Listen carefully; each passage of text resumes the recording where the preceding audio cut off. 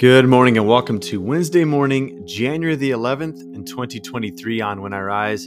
Today we continue Year A, the second Sunday after Epiphany. And on the Wednesday of the week, we like to pick up one of the extra passages that float around in the Revised Common Lectionary this week of the church's calendar year. But during Epiphany, there's only 4 passages a week. And so on a 5 morning a week podcast, we have to come on sometimes pick up an extra one on Wednesdays. And so I was looking around and just meditating on some of the verses that I find myself quoting a lot when I pray. And there's one that comes from 2 Corinthians chapter 1. So we're going to read 2 Corinthians chapter 1, verses 3 through 7. So let me read that passage, provide a couple points for reflection, and then we'll spend our time praying along the theme that we find there. Thanks for making us part of your morning on When I Rise. Let's allow our souls to rise and meet God together in a time of prayer.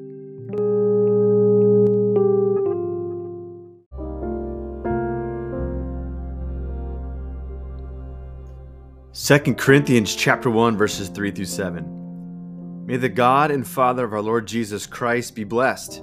He's the compassionate Father and God of all comfort. He's the one who comforts us in all of our troubles so that we can comfort other people who are in every kind of trouble. We offer the same comfort that we ourselves receive from God. That is because we receive so much comfort through Christ in the same way that we share so many of Christ's sufferings.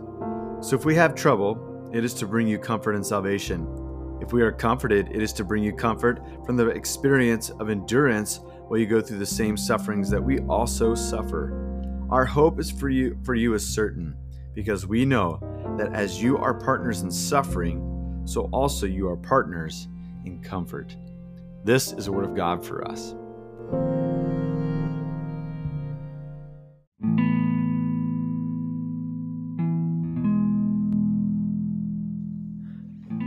So again and again, as a person in ministry, and this, someone who just walks with people in community, we encounter people who are going through either trials or grief or suffering, the loss of a loved one, and we're there with them. And we have this, I always call it a dilemma, not to maybe shade it in a different light, but I think whenever we're talking to someone who's in grief, we want to say something because there's like a lull in the conversation.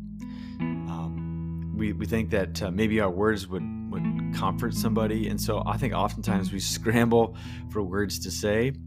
And what I've learned over the years in pastoral ministry is that sometimes just the ministry of presence is way more fruitful than trying to come up with some sort of a response to the grief that person is entering into. I remember listening to an interview with Ken Feinberg. So Ken Feinberg is like this great negotiator. They bring him in for a lot of the hard stuff. So he's a lawyer, and he helps to kind of negotiate whenever there's a loss of life. So he was brought in during 9/11. He was brought in after the Sandy Hook school shooting. He was brought in to try to help negotiate this really tough, brutal fight that's going on in the United Methodist Church denomination. Because this guy just knows how to settle disagreements with people, and he knows how to find a way for victims to be heard, and for those who are responsible for the victims, and to somehow come to reckon with how much those human lives cost, and to come with a settlement. Like this guy, whenever there's like a deadlock between people, like he enters in, and then he gets the job done. Like it's just it's just a awe-inspiring thing. But he remembers one time, I think he was sitting down with Sandy Hook families, and he was just simply trying to greet one. And he says, I'm so sorry for your loss, as he greeted this parent. I can't imagine what you're going through. And I think he just said it without thinking. He wasn't trying to be insensitive. But good for this family to not to be bitter about it, but to remind Ken that he doesn't know exactly what they're going through. And that's okay, because he can still be there to help them. But I think sometimes we do that. We have these lines that we have, locked and loaded. And whenever we're in a grief moment, we want to kind of make it light, or we want to move it instead of leave it in that tension and that heaviness. And so we say these things. And so what I found is that in 2 Corinthians 1 is this interesting little phrase in verse 5 that talks about how the sufferings of Christ overflow into our lives. So it's also through Christ our comfort overflows. What Paul actually does here is he sets up this interesting dynamic of how we can be comforted by Christ because he shared in our sufferings and he's able to comfort us. And then there's like an extra layer of connection where Paul says, we go through sufferings so that we might have a tangible way to stand with you as you go through your sufferings, so that we can have comfort for one another. Right after this passage, Paul is going to just unload some of the heaviness in his own heart. And I just challenge you, like if you read verses 8 and following, and if one of your friends texted you some of the things that Paul writes in that passage, like you would be seriously concerned. And many Pauline scholars like N.T. Wright, they say like Paul would in our day be labeled as clinically depressed in this moment. And we often try to hunt down what was the occasion that would cause him to write such things. And many people think that it's because of just a brutal season of ministry and perhaps imprisonment in Ephesus that led him to this low and blue place. But Paul retains, like he's honest about his struggle, but he also retains the wisdom of being in the body of Christ is that we do not walk alone. We do not grieve alone. We don't celebrate alone, but we're always connected. Now, for some of us who are introverts, we'd rather be alone. Let's just be honest. We're like, hey, just leave me alone and I'll deal with it on my own. However, like there are certain experiences that we have that we don't have the fortitude, the inner fortitude to like really deal with it on our own. So we do need to lean on the strength of others, right? And so one of the wisdoms of being in the body of Christ is that we share everything together.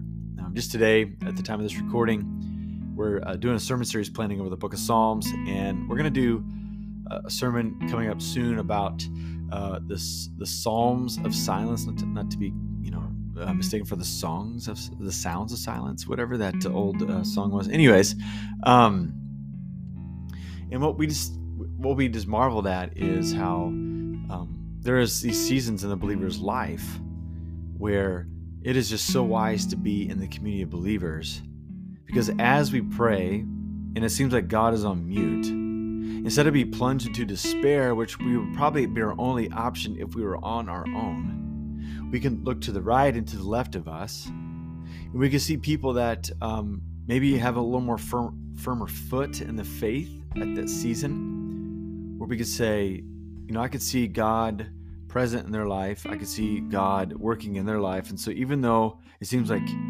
this is a time of like a wilderness experience, a desert experience for me in my faith, I know that God is near because he's near to this brother or this sister in the body of Christ.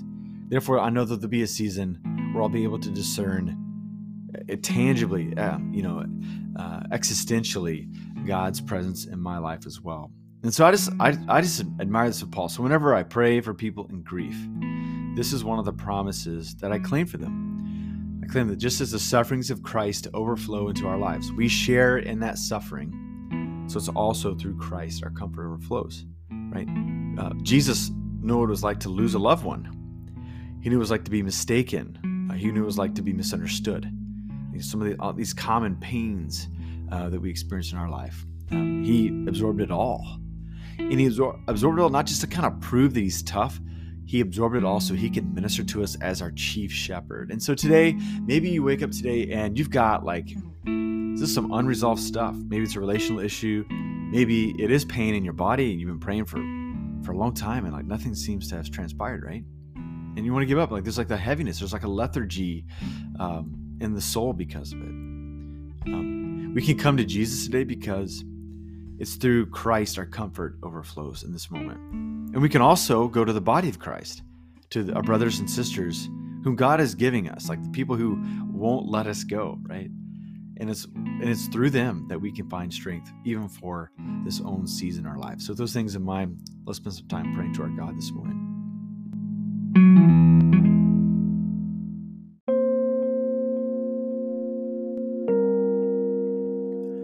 Father, Son, and Holy Spirit, we thank you for the wisdom of being in the body of Christ today, that we can experience Christ together. And we thank you that, Jesus, you lowered yourself and you allowed yourself to experience every phase of human existence, including loss and hardship and just having a broken heart from time to time, being let down, being mistaken, being misunderstood, all these things in which we struggle with under the weight of them day after day. And so I just pray for my friends who are tuning in this morning. And there's a heaviness in our life, God. We just confess that we don't have an answer. We can't define it on scratch paper. So once again, we turn to you in prayer, and we thank you that we can find comfort here. We would love to have every need answered that we have, but what we will say is that knowing that you're with us is enough. God, we confess sometimes we struggle with it because we don't sense it moment by moment, but we do thank you for the gift of the body of Christ, that we can look at our brothers and sisters, that we can receive prayers from them, we can receive presence from them, and we can also just be comforted by the fact that since you're moving in their life, there's coming a day that we're going to discern that you're working in ours and bringing whatever is going on in our life to completion as well. So we thank you for the body of Christ, and we just pray that you would allow us to seek its wisdom today. And I pray that there would be nourishment for our souls today because of it. We ask all these things in Jesus' name.